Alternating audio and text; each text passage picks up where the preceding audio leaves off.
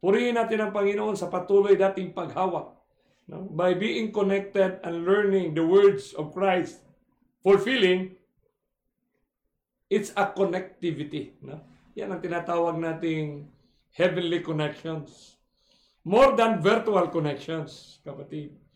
So dito, sa ating series na ito ngayon ay simulan na natin yung pagtalakay na ang ating buhay ay hindi mapahiwalay sa mga kaganapan kung ano ang nangyari sa ating politika. No? Kaya pandaigdigang politika, global politics in the words of Jesus Christ. So ayon sa Biblia, paano nating titingnan yung movement? Kasi ang lahat ng galaw ng mundo ngayon sa politika ay may hinugutan siya. Ibig sabihin, it's always connected. Hindi siya sumibol lang na walang pinanggalingan. So yung dynamics nito ay talagang nakaukit sa kasaysayan. Kaya napakaganda na maintindihan ng lahat ng mga mananampalataya na ang story of redemption is a clear, transparent word of God na doon ay naipatayo niya yung tatlong aspeto, past, present, and future. So the time, kaya nga historicist tayo kasi we base from the past and then from now, we base from the past our present reality. So our present reality is directed towards the future. So yun ang napakaganda. Napakagandang filosofiya or konsepto or principles of understanding. So dito ngayon kapatid, itong pandaigdigang politika ay we have to grow in grace. Pati nga tayo. Ako ay personally have to confess that we need to grow. Ako rin lumalago tayo kapatid. Lalo na sa topic ngayon. Pandaigdigang politika ayon sa Biblia.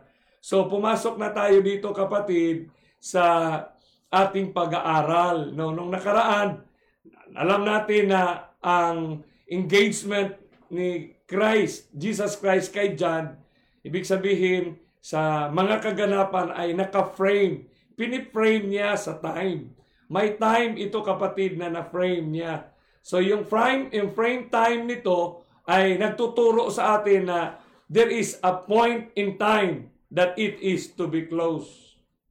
Kaya nga, ang napakagandang realidad, biblical reality sa atin, na bakit kaya sa Book of Revelation ay ang lahat ng mensahe ng Panginoon ay linagyan niya ng numero? Because numbers don't lie. Definite siya. So 1 to 7. So may frame time kapatid. Kaya yung 7 churches na ating napag-alaman ay yun nga, Ephesus, Smyrna, Pergamos, Thyatira, Sardis, Philadelphia, Laodicea. So yan, nakaakibat siya sa frame of time ng AD 1 AD to 100 AD, 100 AD to 313, although not exactly on a point, pero it covers on the same frame of time. No?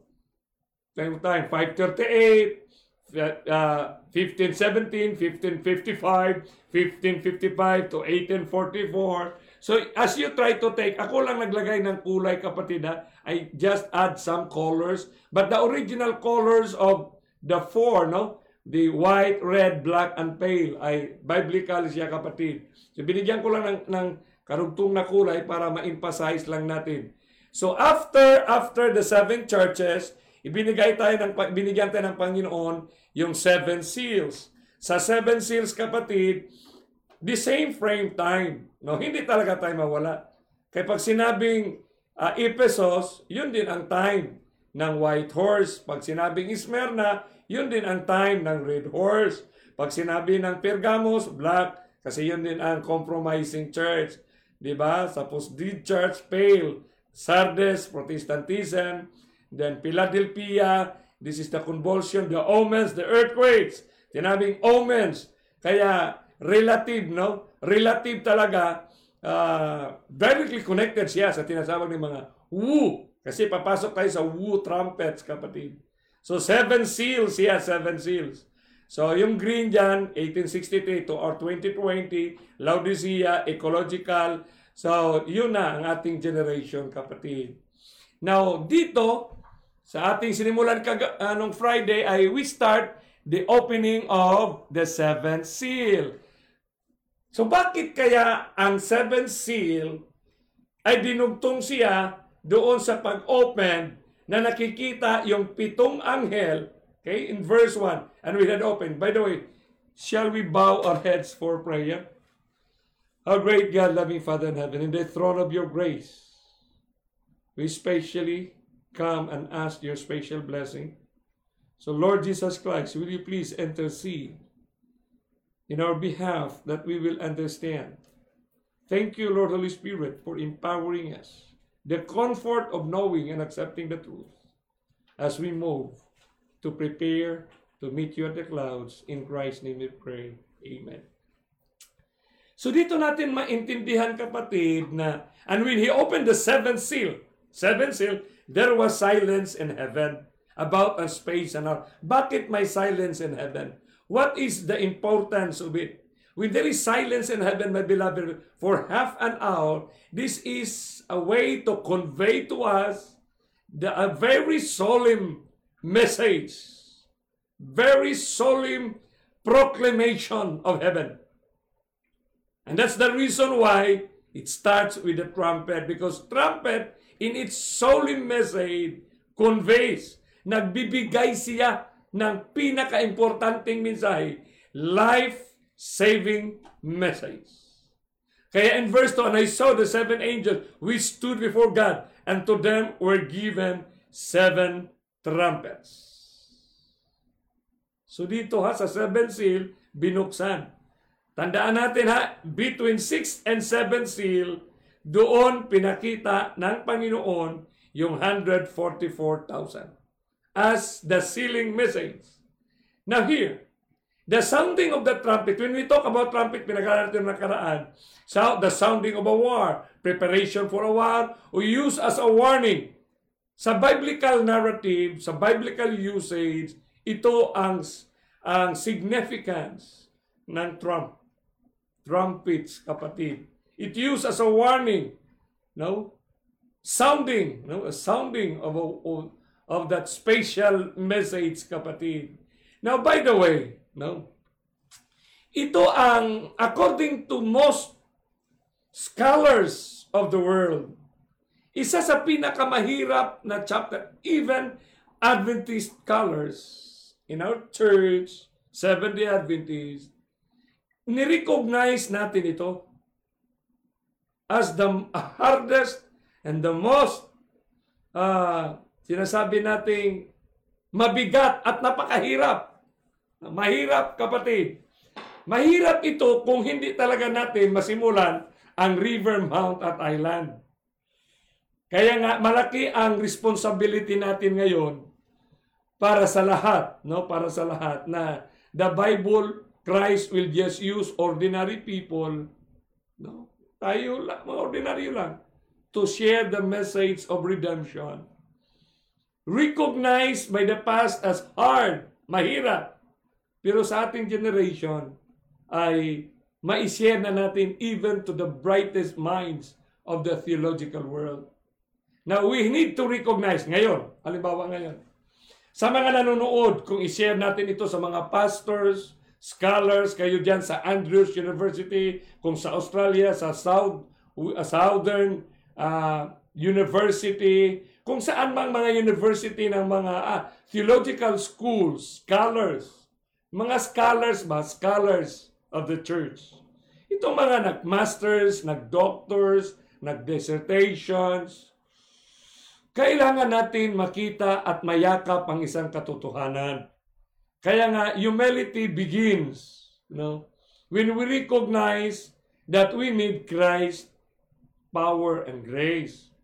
Hindi dahil sa nakatungtong tayo sa isang lugar na tinatawag academe na nandoon yung surety of understanding. Hindi, kapatid. The surety of understanding lies only in the grace of Jesus Christ. Lies sa kanyang grasya lang, kapatid. Ang grasya lang. Kaya sa atin, if you're going to survey, isurvey natin sa ating generation, magugulat kayo, kapatid. Huwag kayong magtaka, ha? So kayong mga pastors, ministers, leaders of the church, president of universities, when we go into, no, kayo dito sa Pilipinas, who can understand Tagalog, when you have time to share to AUP president, when you have time to share those messages, because we have shared this one to CPAC, no, share this one to Mountain View College, share you, make your ministry as an ordinary people to share to the minds, to the intellectual minds. Halimbawa, ganito. Okay. Dapat nating maintindihan at mayakap. Sa ating generation, ito kasi mga buhay pa ito eh. Maliban doon kay, hindi ko alam, kay si Edwin Field. Si Uriah Smith, patay na, no? Kasi yun ang ang president ng GC. Sa understanding ng trumpet, makikita mo yung mga pagbabago, kapatid. Kaya, ito talaga growing in grace talaga natin. Hindi ko lang alam kung naipaliwanag ba ito sa ating mga lessons na kung aware ba kayo na ang seventh trumpet natin na mga interpretations ay, although historicist din ang texture daw, sabi ng historicist ang texture. Pero pag titingnan mo kapatid, no, halimbawa si Edwin Thiel, si R. Naden, si C.M. Maxwell, si William Shee, si John Paulen, mga buhay pa ito, si Larondel, no, si Stefanovic, yan, si A. Trier. May mga libro sila, librong sinulat nila tungkol sa Revelation. Tungkol ito sa Revelation, kapatid. Magugulat ka. Kasi ang mga interpretation, views, ng ating mga bagong scholars ngayon ay nabago, kapatid. Masyadong malayo sa traditional. Although lately, mayroon si Trier sa 2005 ba ito siya, na may sa original na kay Uriah Smith, may dalawa siyang natitira, dalawa o tatlo siyang natitira na he stands for it. Pero all the rest, halimbawa, bigyan ko an example. Sa first trumpet, sa kay Uriah Smith, doon sa mga previous natin, ipakita ko sa mga pangalan ng mga previous scholars. Ang first trumpet, second trumpet, third trumpet, fourth trumpet, yan kapatid ay tungkol lang yan sa the destruction of Western Roman Empire in the narrative of the Vandals, the Visigoths, the Heruli. Yun lang ang narrative niya. Diyan nagsimula. So possibly around, no? Sa around mga 300, more than 300 plus na movement na yan. Kasi siyempre, ang mga German tribes ay na-establish na yan sa mga 250 AD. Oh, mayroon ng mga yan eh. Kasi mga tribo ng Germans yan eh. So hanggang sa pumasok na sila sa 300, nagsimula na sila habang nag-migrate sila. There is a migration kasi na nangyari sa kanila noon, no? Na tinutulak sila by circumstances na from their place, Heruli, they pass through China, then they go to Rome, to Italy. So dito mga kapatid, makikita mo na ang first trumpet, God's just attack of Visigoth against Rome. Yung kay Uriah Smith. Pagdating kay Edwin Field, 1950s ba ito siya? We will just check. God's judgment on Jerusalem. So ang first trumpet nagsimula sa panahon mismo ni John, the Revelator, on AD 70. Kasi yun ang destruction of Jerusalem. Ganda, kapatid. Si Arna din God's judgment on Jerusalem. So nagsimula sila. Nagsimula sila doon sa first century. Ganda no? Si C.E. Maxwell, God's judgment on Jerusalem. Si William Shee, pagan Rome persecute Christians. Yun ang kanyang first trumpet. Pero si John Paulen, si Hans Larondel, as Stefan, mga professor, these are all scholars, the most respected intellectual minds, the most respected na mga doctors of theology, ito sila.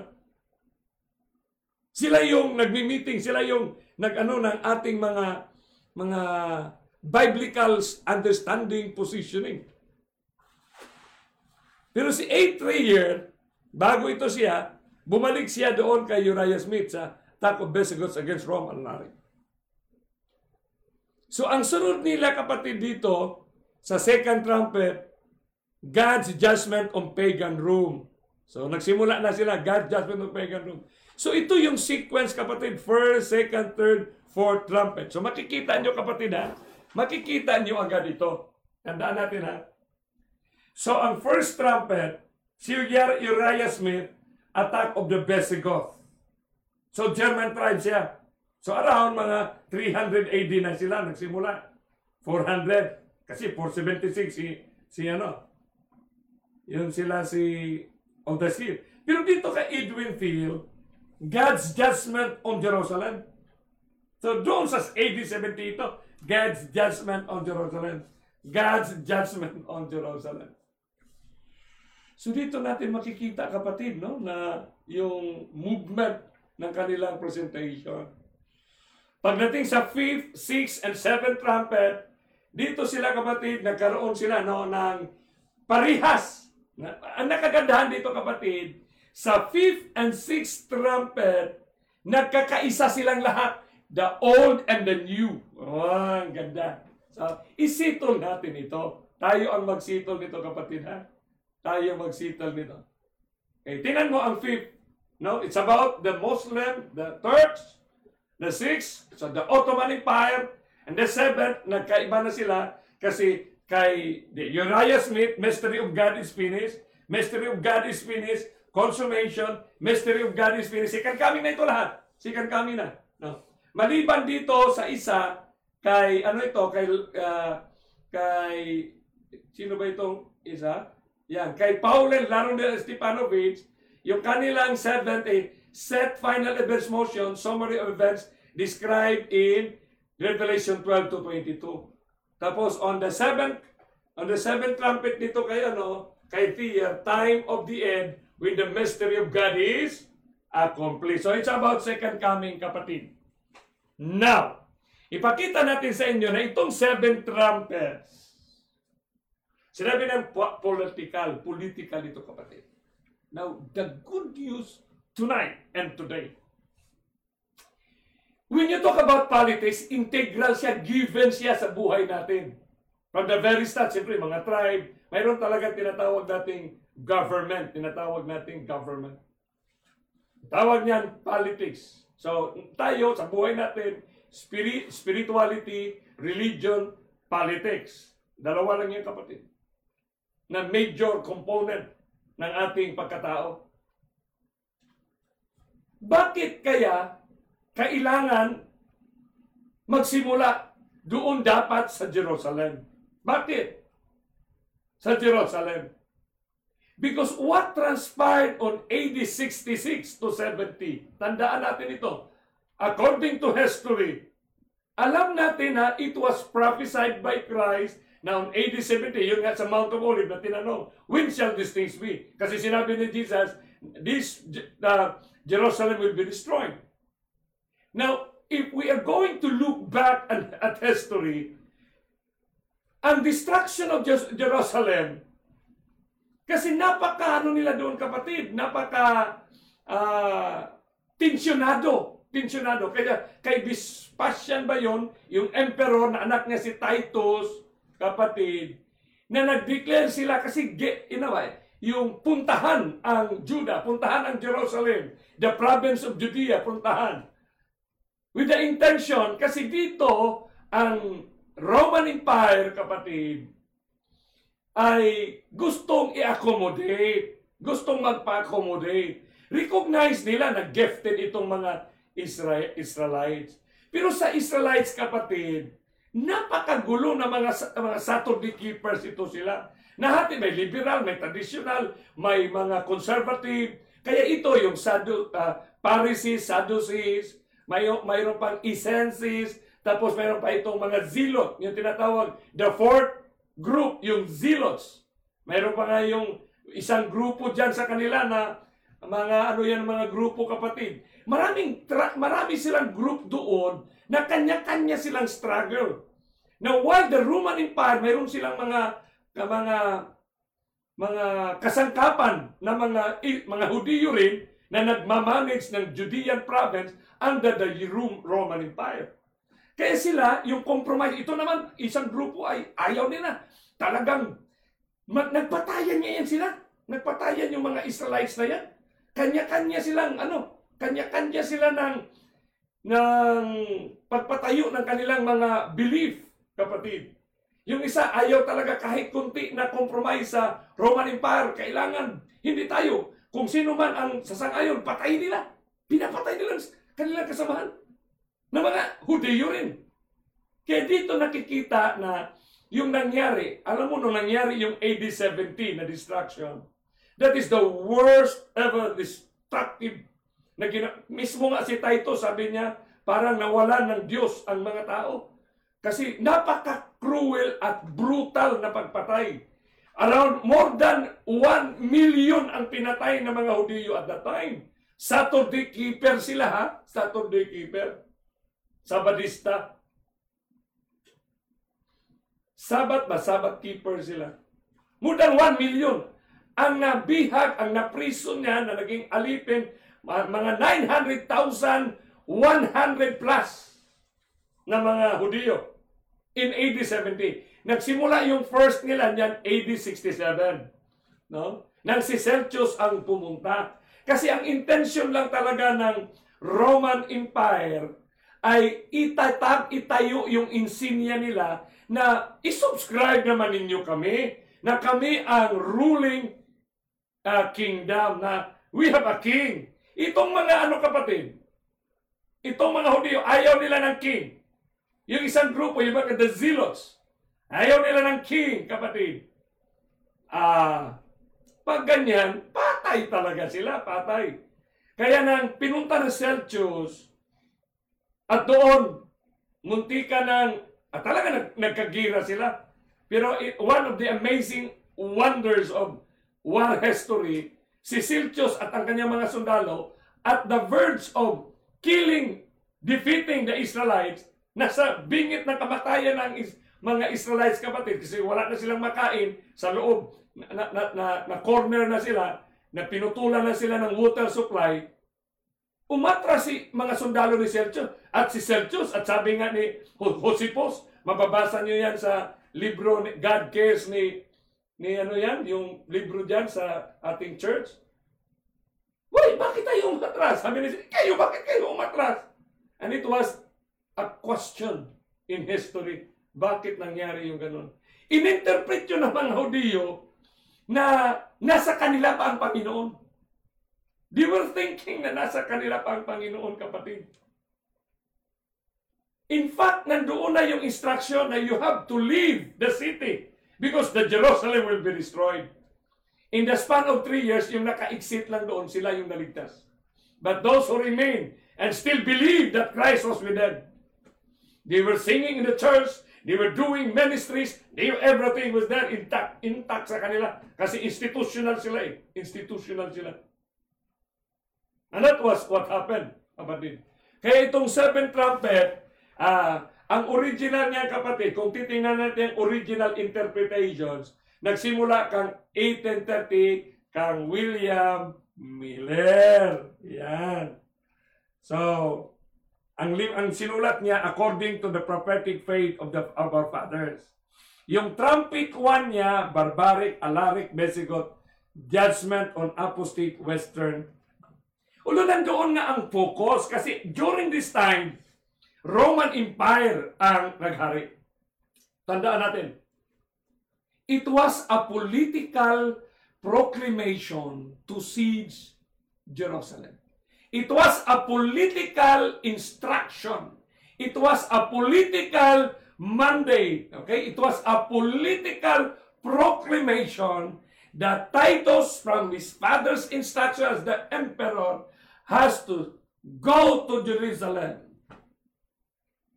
so that the people of Jerusalem will recognize him as king. My friend, political.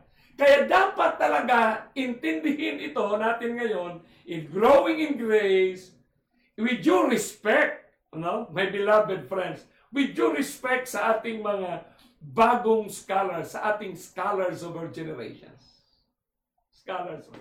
Pero i-arrange natin, kapatid. So from 1830, dito, now down here, 1840, si Josiah Sledge. 1844, 1875, Adventist pioneers, si Bates, si James, si White, si Hiram. Ito ang kanilang mga talagang interpretation. Ito nakayelo. Barbarians. Pagdating sa fifth trumpet talaga, Muslim talaga, Islam. Tapos sixth trumpet, Ottoman. Kasi siyempre, cruel ang killing nila eh. When you talk about physical na lang talaga na war, na ma-limit ka talaga doon sa political brutalities. Pag hindi mo i-consider ang spiritual brutalities, kapatid. Hindi mo i-consider. But the intention of the seventh trumpet is exactly political and spiritual, because why Christ has to deliver to us the political aspects, the political dynamics, para ibigay sa atin yung kanyang mga epekto sa ating spiritual life. At saka sa spiritual movement ng mga anak ng Diyos. Okay? So makikita nyo dyan marami ito sila kapatid. So, ito pa mga writers, napakaraming writers yan, no? Napakaraming writers yan. So, di na kailangan nyo basahin pa, daming libro babasahin nyo, no?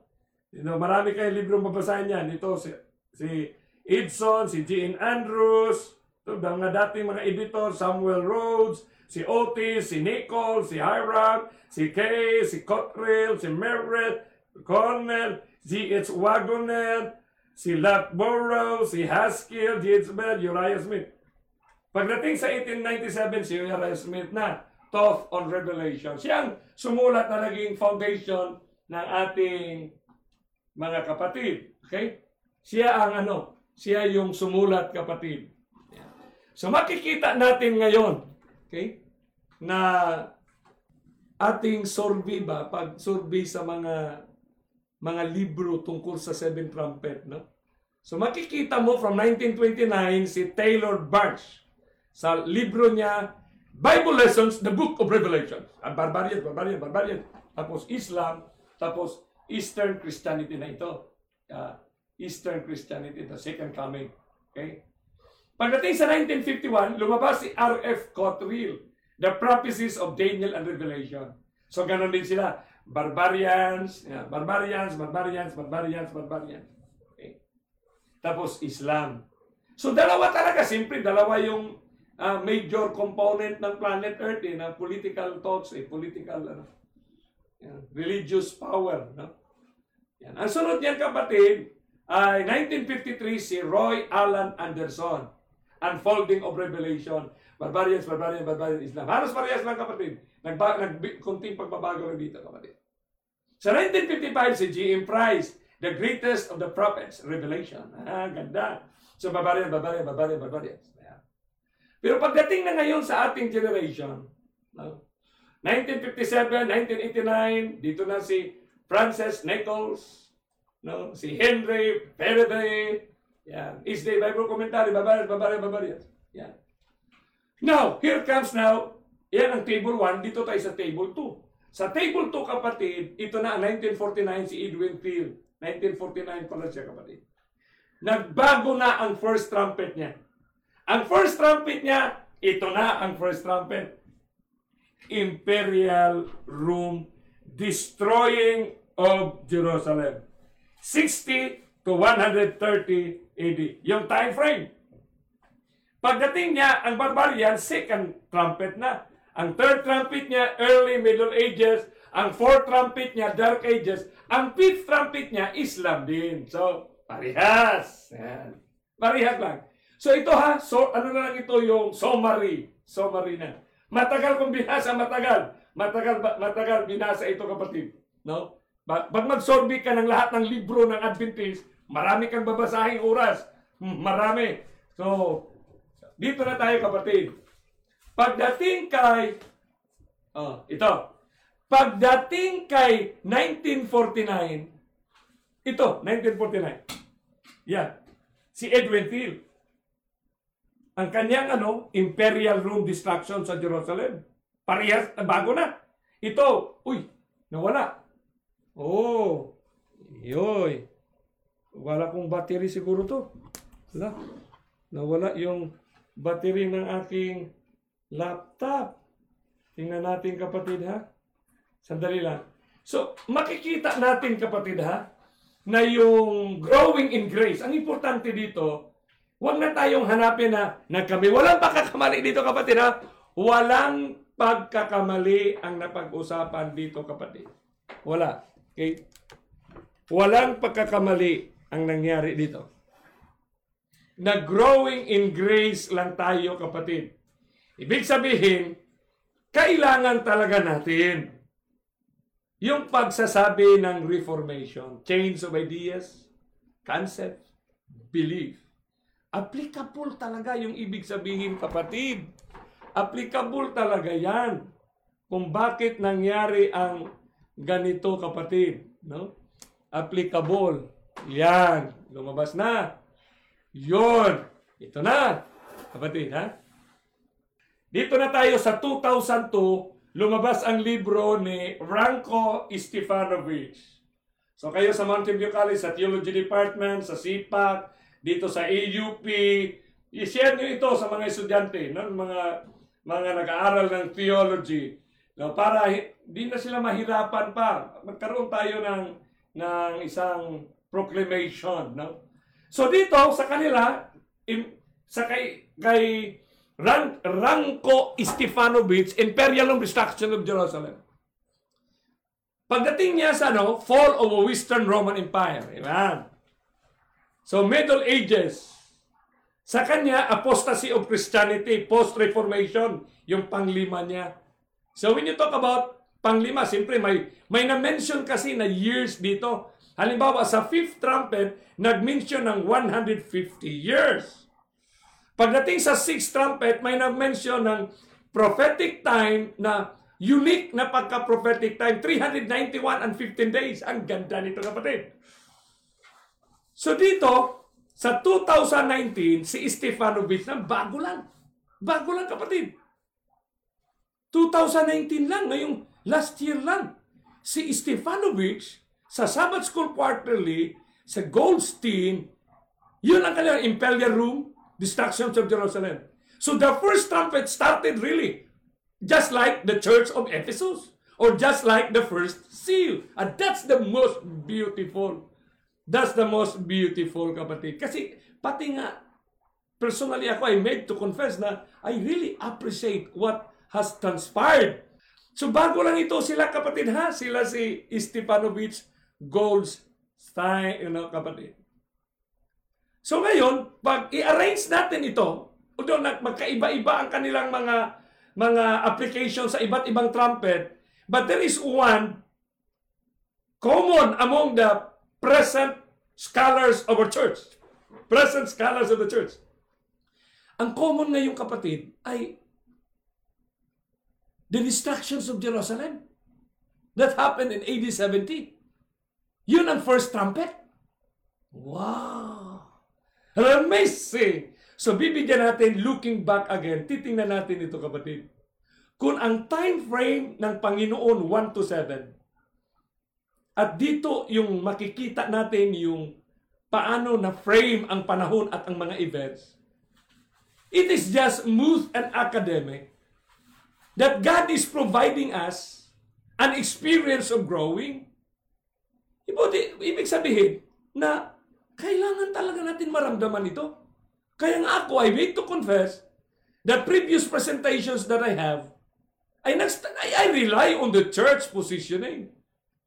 Siyempre, yun ang atin dyan yung barbarians. But I have to make a confession na, ba't hindi siya ma-synchronize doon sa first? Although the main issue is, this Roman Empire will not last long. Kasi yun naman ang essence from Daniel 2 na there is no empire to last long. It is only the eternal kingdom that will last long.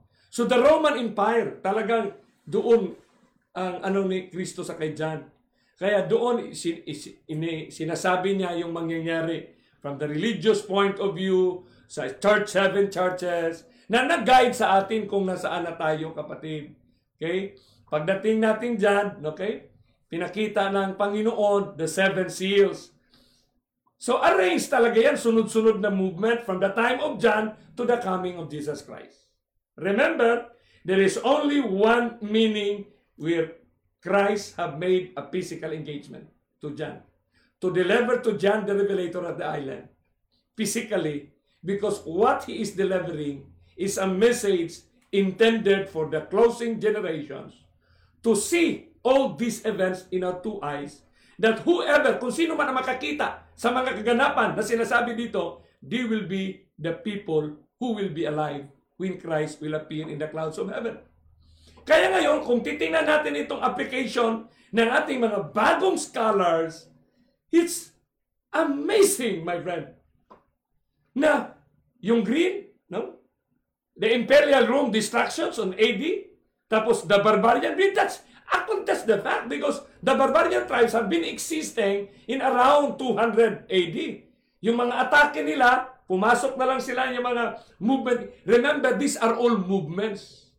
Mga movements ito, kapatid, ng gira pamulitika, gira to become the rulers of the kingdom.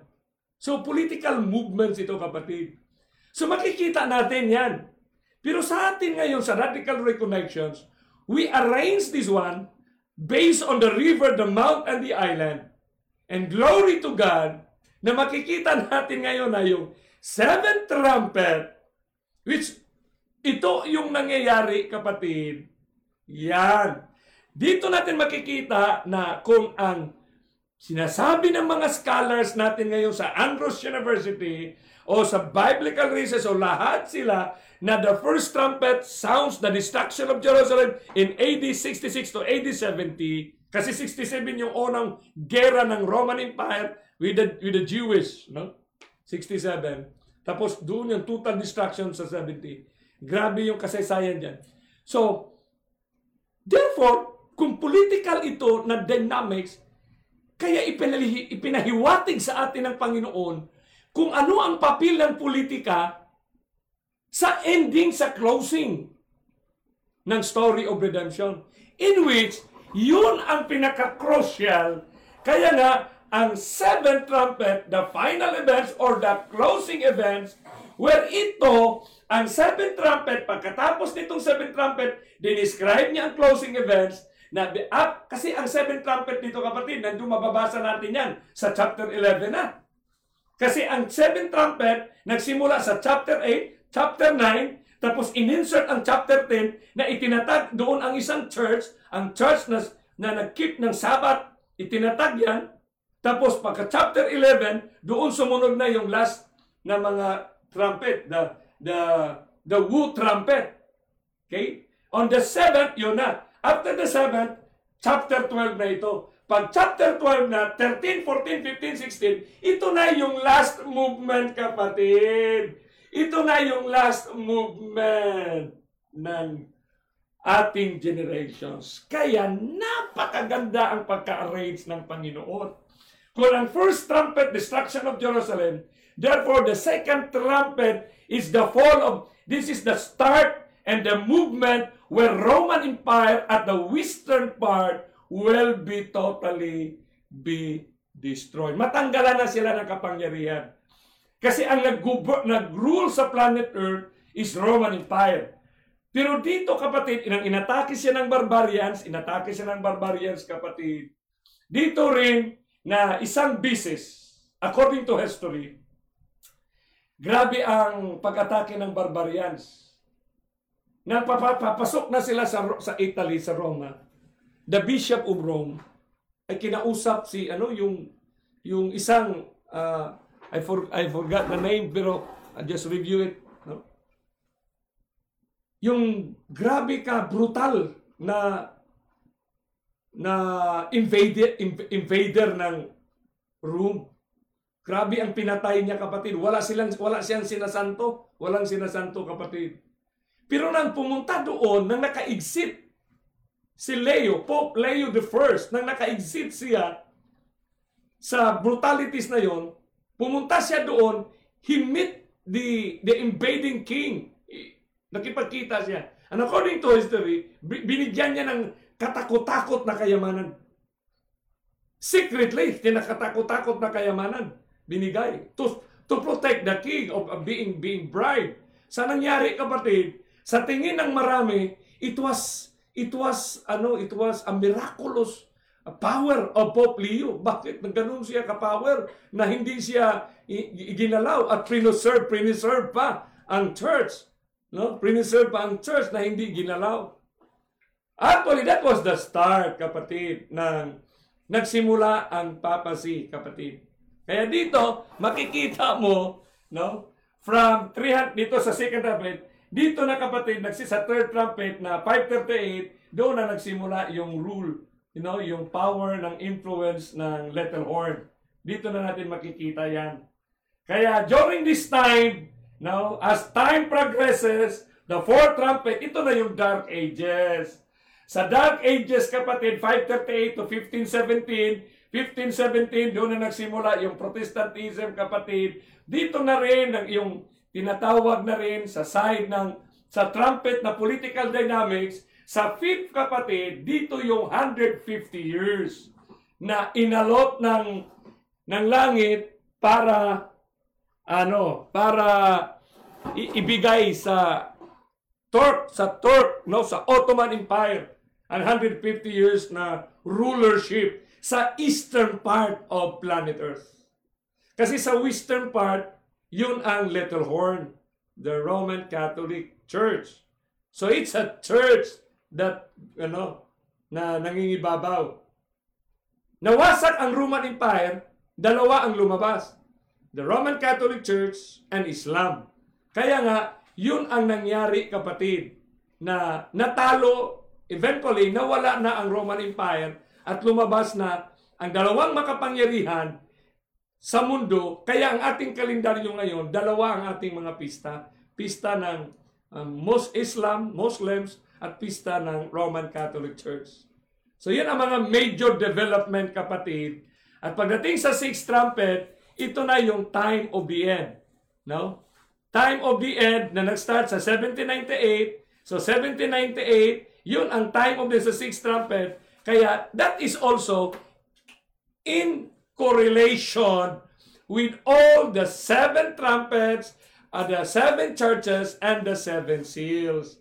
So napakalinaw, kapatid, ng arrangement ng Panginoon na hindi tayo mawala na ang religious, political dynamics ng planet Earth from the time of John the Revelator at the island of Patmos to our present time, 2020, has all been arranged chronologically in a progressive movement para makikita natin sa dalawa nating mata kung saan tayo nakatayo ngayon. So, mabilis, no? Mabilis. Pero huwag ninyo lang guluhin ang sarili nyo. Yung arrangement ng Panginoon na ginawa niya ito, kapatid, yung progressive proclamation natin. Ang importante na nakikita natin na these are all truths. Mga tinatawag ito self-evident na katotohanan sa ating generations. So ang nakaganda nito, kapatid, makikita nyo dyan na Rome, the destruction of Jerusalem, the fall of the Western Roman Empire, the early Middle Ages yan, the Christian apostasy na, then the Dark Ages, then the Islam Turks, the period of yung tinatawag nating the fall of the Eastern Roman Empire. Yan ang pagkabagsak nila sa panahon na yan. Then after that, yung the time of the end, 1798, dito rin, kahilira lang yan, kapatid. Kaya nga, frame time, 127, 127. So, matapos itong ninarrate ng Panginoon, yung political at religious, para makuha natin na sa ating buhay ngayon sa 2020, ano ang relasyon sa movement ng political at religious dynamics na dapat nating titingnan para hindi tayo madadali at ma-defile at ma-fornicate ni Satanas. Kaya mga kapatid, no, makikita natin talaga napakagandang pagka-arrange ng Panginoon, frame of time, the 7 churches, di ba? Then the 7 seals, 1 to 7 seals, and the 7 trumpets. So, what a beautiful arrangement of Jesus Christ. And it's grace. Grasya ito. Kasi sa literary constructions, in-establish ni Kristo para hindi tayo mawala sa ating mga interpretations. Alam ng Panginoon na maraming misapplications na gagawin.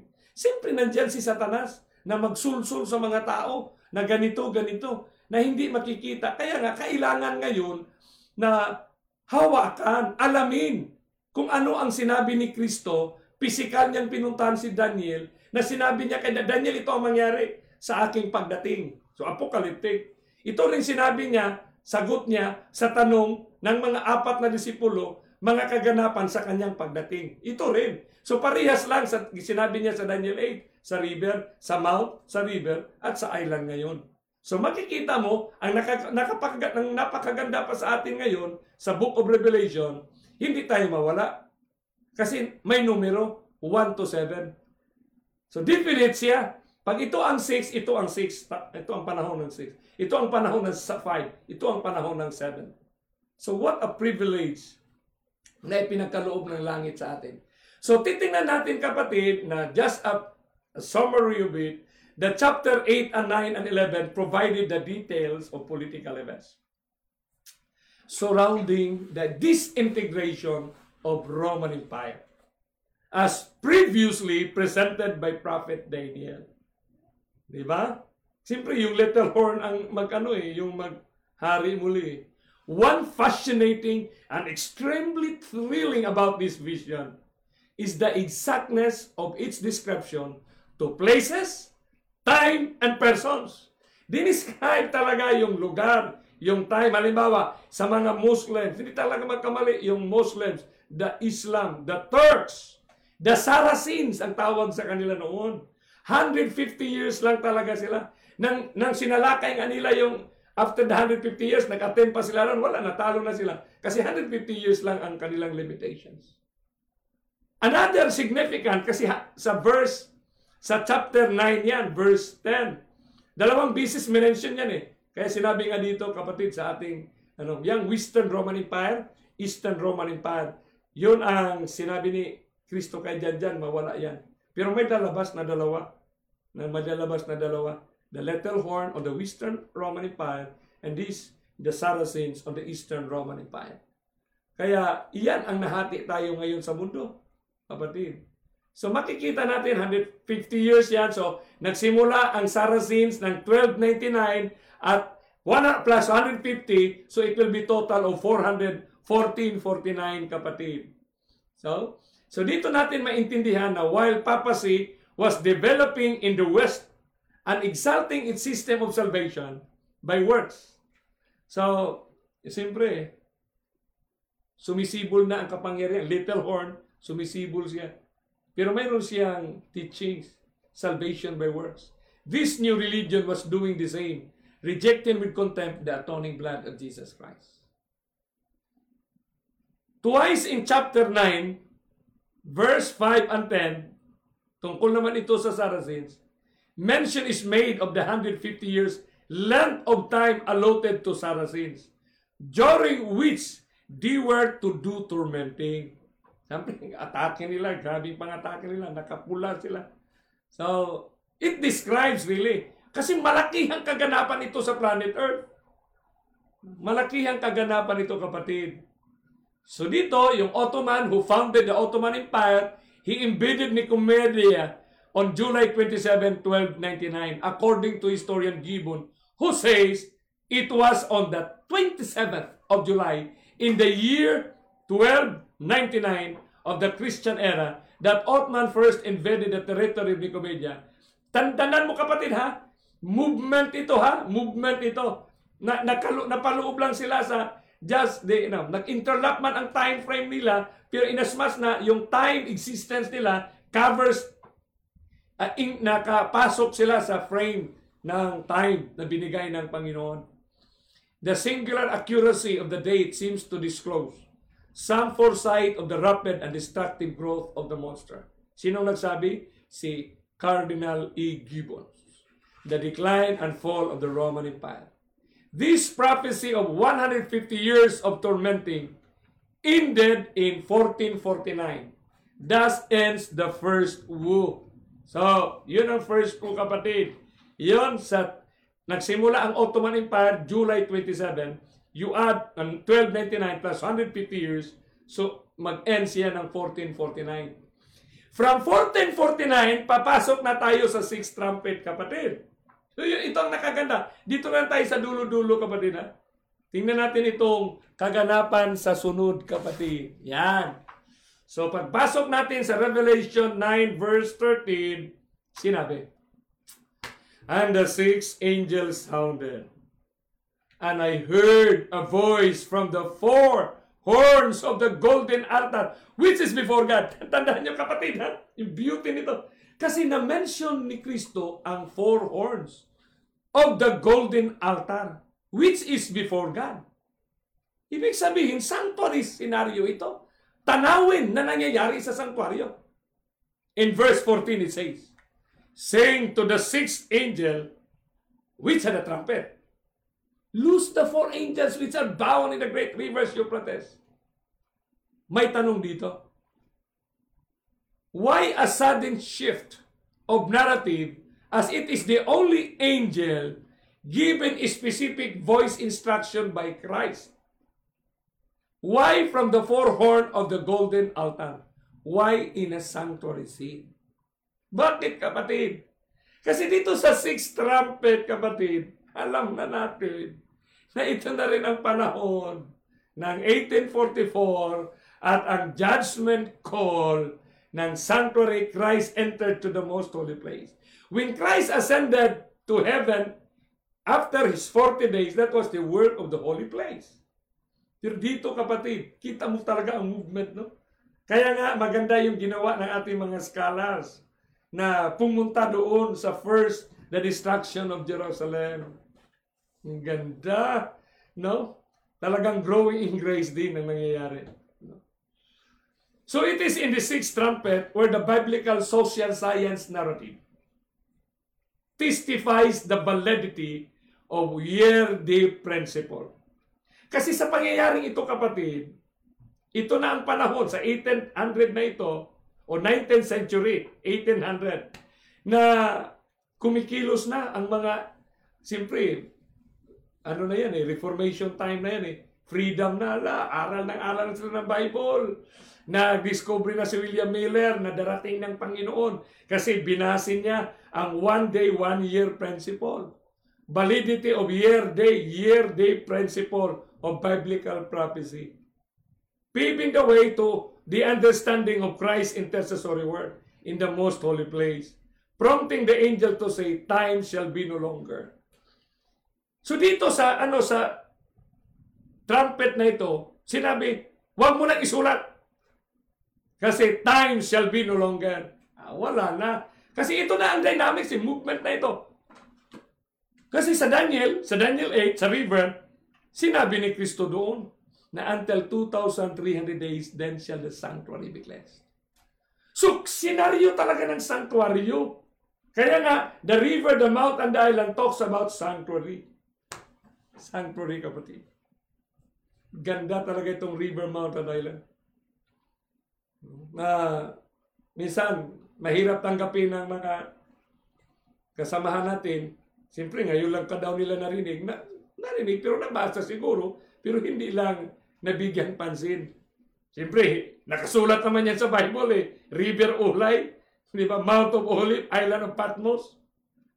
Binigyan lang natin ng koneksyon sila, yung tatlo. Parang Trinity ba? 3 pillars na. So, a day for a year in Bible prophecy, sinabi, I have appointed each day for a year. Ezekiel 4:6. So, gaya ng nangyari sa 1,260 prophetic days, so 1,263 literal days.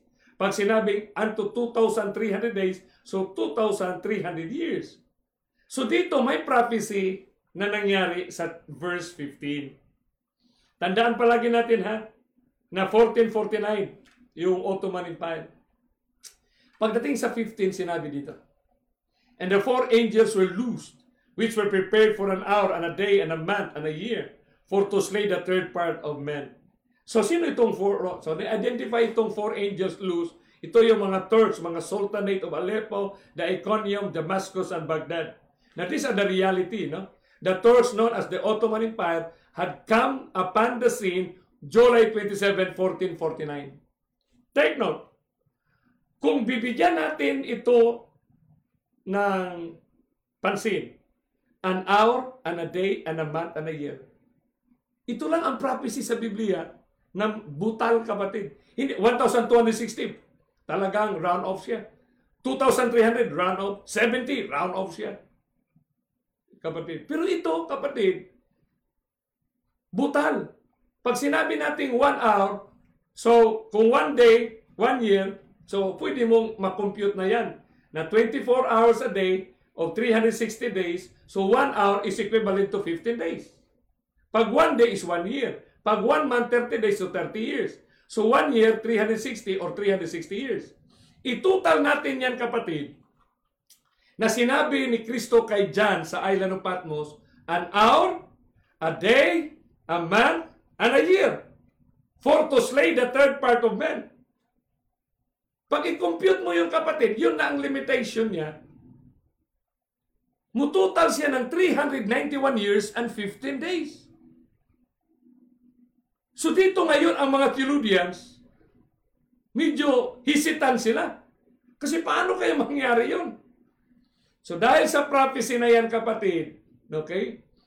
Pag i-add mo ang 15 days, kung ang record sa history, okay? Kaya hindi naman mabura yun. May record man sa history na ang Eastern Roman Empire, okay, na hinawakan ng Ottoman Empire. Nagsimula sila ng July 27, 1449. May pizza, may buwan. Kung idagdag mo ang 15 days at 391 years, ang resulta niyan, August 11, 1840. Grabe ka-specific ito, kapatid. Napaka-specific itong trumpeta na ito. So dito natin makikita, mga kapatid, na ang nangyayari. So at the end of 391 and 15 days, Turkey's independence would cease. Ibig sabihin, maputol na, kapatid. Maputol na yung kanilang kapangyarihan.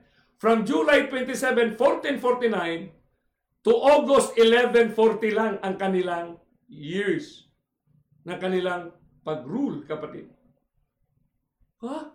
Grabe, no? Paano kaya mangyari ito? Ito ang history, kapatid. Ito ang napakaganda. Sinubaybayan ito nila.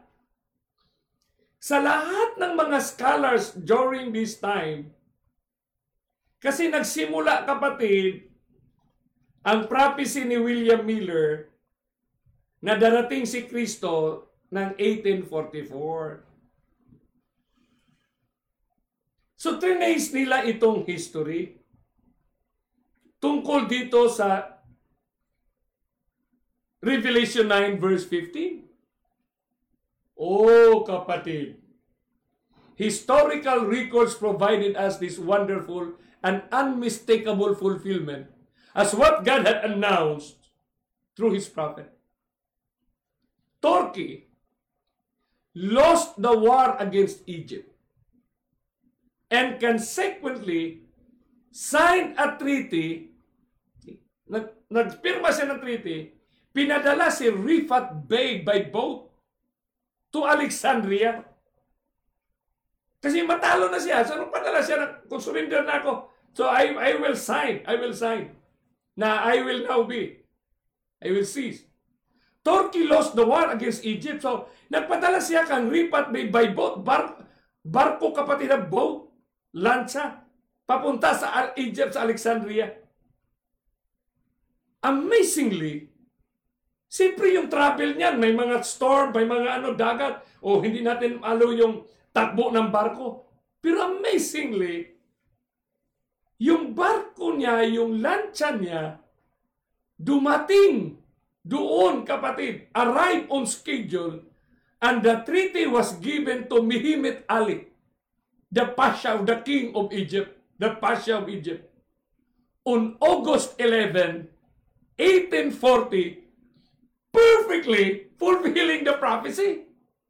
Ibig sabihin, nang nakita ito ng mga scholars ng iba't ibang relihiyon. Tapos si William Miller nag-interpret ng 2,300 na binase niya sa Year-D Principle. Nag-iyakan sila sa tuwa, kapatid. Katoliko, Baptist, Methodist, Pentecostals, talagang Jehovah's Witness. Grabe, kapatid, nag-iyakan sila sa tuwa na ito na. Mga businessman, talagang iniwanan nila ang kanilang mga kinabisihan, kapatid, at sumali sila sa proclamation. Kaya nga, during the time, sinabi siya ng ito, chapter 9 ito, pagdating sa 10, sinabi ni Kristo, matamis sa bibig, mapait sa sikmura. Kasi ito yung movement, kapatid, na resulta ito sa kaganapan. So, napaka-advance ni Kristo. Mga 2,000 years ago, sinabi niya sa island of Patmos na ito ang mangyari. Less than 2,000 years. Less than 2,000 kasi 1840 ito. Lo and behold, mga kapatid, tingnan mo, July 27, 14, 15 days, 390, August 11, yun ang pagdating ni Rifat Bey na binigay niya kay Alice na Pasha of Egypt. So considering this, the literary structure is intended to construe divine specification of importance. The seven trumpets presentation was not completed in a single continuous narrative. Why this structure? Kasi ang sixth trumpet, kapatid, hindi siya tinapos agad. Para isunod ang seventh trumpet patunugin. In between sixth trumpet and the seventh trumpet, ipinasok ng Panginoon yung kaganapan na matamis sa bibig at mapait sa sikmura. Wow! There is a short period of time between the ending of the sixth trumpet and the sounding of the seventh. Kaya ang tawag niyan interlude. Yung interlude na ito, kapatid, ito rin yung nangyari sa sixth and seventh seal. Anong nangyari sa sixth and seventh seal? Who shall be able to stand? Sino lang ang makatayo niyan? Sinagot ng Panginoon, the seventh chapter of the book of Revelation. Ano yun? The 144,000, kapatid. Sino pala? Saan huhugutin yung 144,000? Saan natin sila mahagilap? Sila yung mga sumusunod sa kay Kristo, who follows the Lamb wherever He goes. Kasi siyempre yung Lamb ang nagbukas. Sinusundan nila yung Lamb, gaya sa atin ngayon, na sinusunod nyo yung series na ito. Nagsakripisyo kayo ng oras para manood lang. Yung isa sa inyo, madaling araw pa, nagmamadali para makisama sa ating pag-aaral. Para maramdaman natin yung dapat radical reconnection. Disconnected tayo for several years, hundreds of years na disconnected tayo kung ano-ano na lang ating mga interpretation. Now, between 6 and 7 trumpet, dito itinatag ng langit, kapatid, yung isang iglesia, the church, that based their existence on a sanctuary principle, on a sanctuary message, in which the sanctuary talks about the grace and the righteousness of Jesus Christ. That Christ alone is the one that intercedes. He is the high priest. He is the intercessor. He is the mediator. No one else can intercede except Christ alone. Yung kanyang intercession, mediatorship, ay alam natin na salungatin ito kasi may power din ang kaaway niya. Kaya napakabait ng langit para sa atin ngayon. The assurance, the surety of the movement of political events from the time of John to our present time. The time of the 7 seals up to our time. The 7 churches from the Ephesus to the Laodicea. So napakaganda, taimtimin, na napakasarap ng mensahe ng langit para sa atin, kapatid. So this short period of time and its divinely designated events is so vital for anyone to understand God's timetable. Anong timetable niya? Sanctuary activism. Ano yung sanctuary activism? Christ entered to the holy place and Christ will enter to the most holy place once a year. Ang tawag niyan, the Day of Atonement, Yom Kippur. No. When he gets into the Yom Kippur, when he gets out, that's the end. That's the end, my friend. Kaya dito natin makikita na yung establishment of the Seventh-day Adventist Church to finally proclaim God's warning message and His final dealing to mankind. So malinaw yan, kapatid, kung bakit ka itinatag. Hindi ka itinatag para kung ano lang ang i-proclaim mo. I-proclaim natin na si Kristo ay darating at ang grasya niya, ang kanyang katuwiran, yun lang ang dapat nating pwedeng sandalan. So finally proclaim God's warning message and His final dealing to mankind. It is during this short period of time that the events of Revelation chapter 10 were accomplished. A time which the book of prophecy related to the last days was opened for the understanding of men, particularly the little book of Daniel. Ano yung little book of Daniel? Yun nga, the river, the mount, and the island. Kasi ang Revelation is only, kaya ang sinabi ni Ellen White, study the book of Revelation in connection with Daniel. So pag sinabi ni Ellen White, hanapin agad natin, saan si Kristo kaya nakipag-usap ng physical? Sa Daniel to, hindi. Vision yon. Sa gabi. Ang gabi, 2 and 7. Sa Daniel 8 river, araw yun binigay. Gising si Daniel sa Ulay River, kapatid. Marami din mga hindi alam na si Kristo ay bumaba. He was not Jesus at that time. Sa Revelation din, hindi nila alam na si Kristo pala bumaba. Para lang i-engage kay John. Dapat ma-open tayo na yung engagement niya physical kasi ang mensahe niya, physical niya, na makikita natin yung sinasabi niya. Dahil makikita natin, sinabi niya, kayo nakakakita, kayo ang sasalubong sa aking buhay. Hindi kayo mamatay. You will be preserved. Hindi kayo mamatay ng COVID-19. Hindi kayo mamatay ng COVID-20 kung ano pang pangalan nila ng mga COVID na yan, ng mga virus na yan. Because God is going to preserve us at this time. Napakaikli na lang ng panahon, kapatid. Napakaikli ng panahon. We have a God who is preserving us. Kasi may promise nga siya eh. Kaya nga sinabi niya, sealing siya. So this literary structure na ating nakikita ngayong gabi. Kaya itong ating revelation, hindi ito yung usual na revelation seminar. No? Talagang himay-himayin ba yung beauty niya? Kasi that would be fair. That would be just and fair to deliver Christ's message on the island of Patmos by not having other books, just simply the book of Revelation and the truth that stands with itself. This literary structure is purposely designed to give a special provision of emphasis of His last and final phase of intercessory work. So, emphasize natin yan na wala nang 1,000 years of peace. Wala na.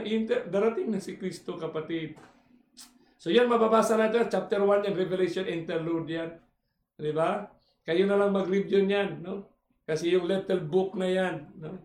Little book open and He set His right foot. Then you can read that one. That's chapter 10. Chapter 10 talks about the establishment of the Seventh-day Adventist Church. Okay? Kaya nga, sinabi dyan, and when the 7 thunders had uttered the voices, I was about to write. And I heard a voice from heaven saying unto me, Sell! So isusulat sana ni John.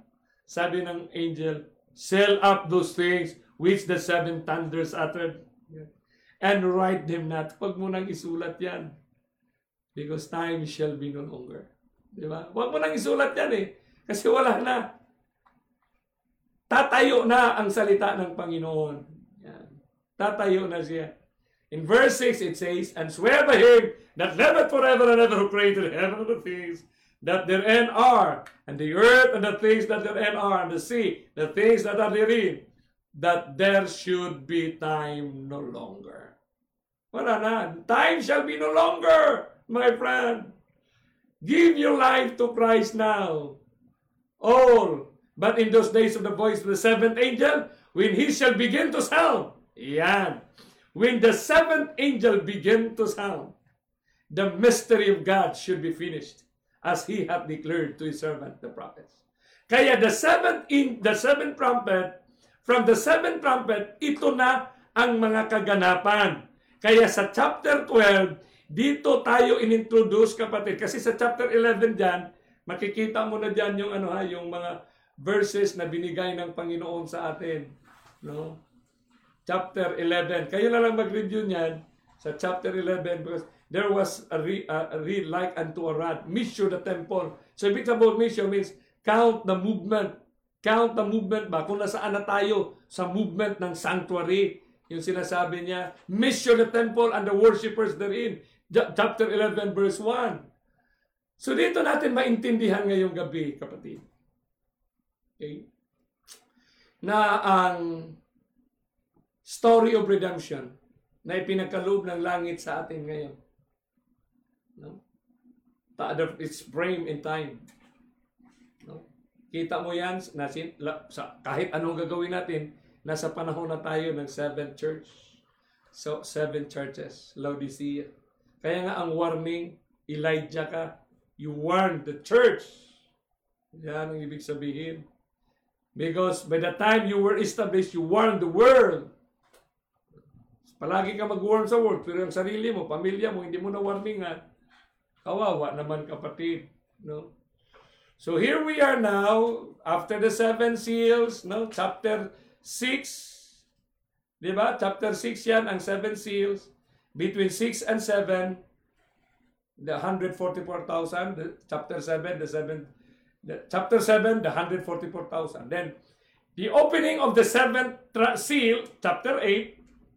Then, 8 and 9, doon, binigay ng Panginoon yung sounding of the first 2, second, third, fourth, fifth trumpet, 6th trumpet, and in between the 6th and the 7th trumpet, binigay ng Panginoon yung establishment ng church na mag-proclaim ng mensahe kasi panahon na, kasi si Kristo nasa most holy place na.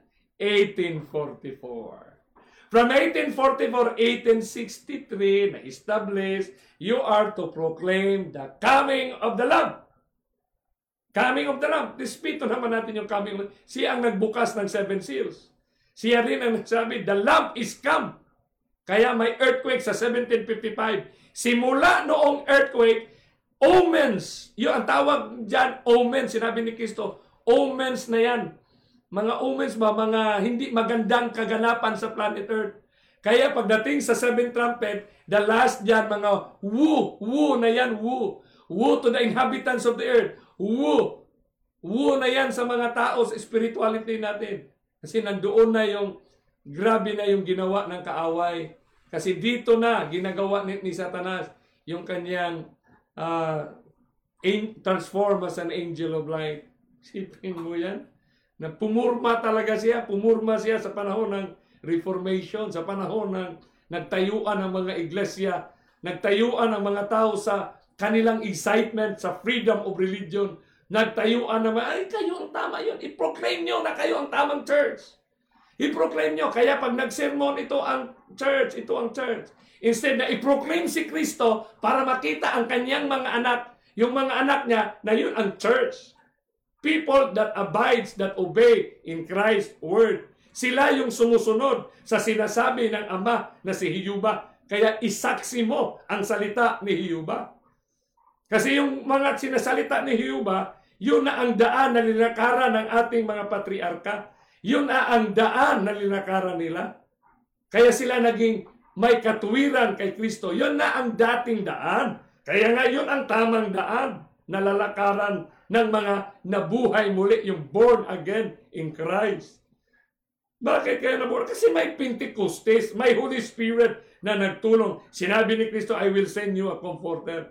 Yun sa books of Acts, kaya nga, ang importante, maintindihan yung mensahe. Kaya yun ang outpouring of the latter rain, maintindihan ang mensahe. Gaya doon sa upper room. No? Upper room, naintindihan ba yung mensahe ni Kristo? Na yung mga disipulo, kahit ordinaryo sila, ang sabihin, they can speak, understood in many languages. Languages is thus the transmitting line to communicate a message of redemption. That is important. It is being understood. Maintindihan. So sa ating generation, kailangan maintindihan. Kaya nga ang sealing, settling into the truth intellectually and spiritually. So there is a necessity that people will understand.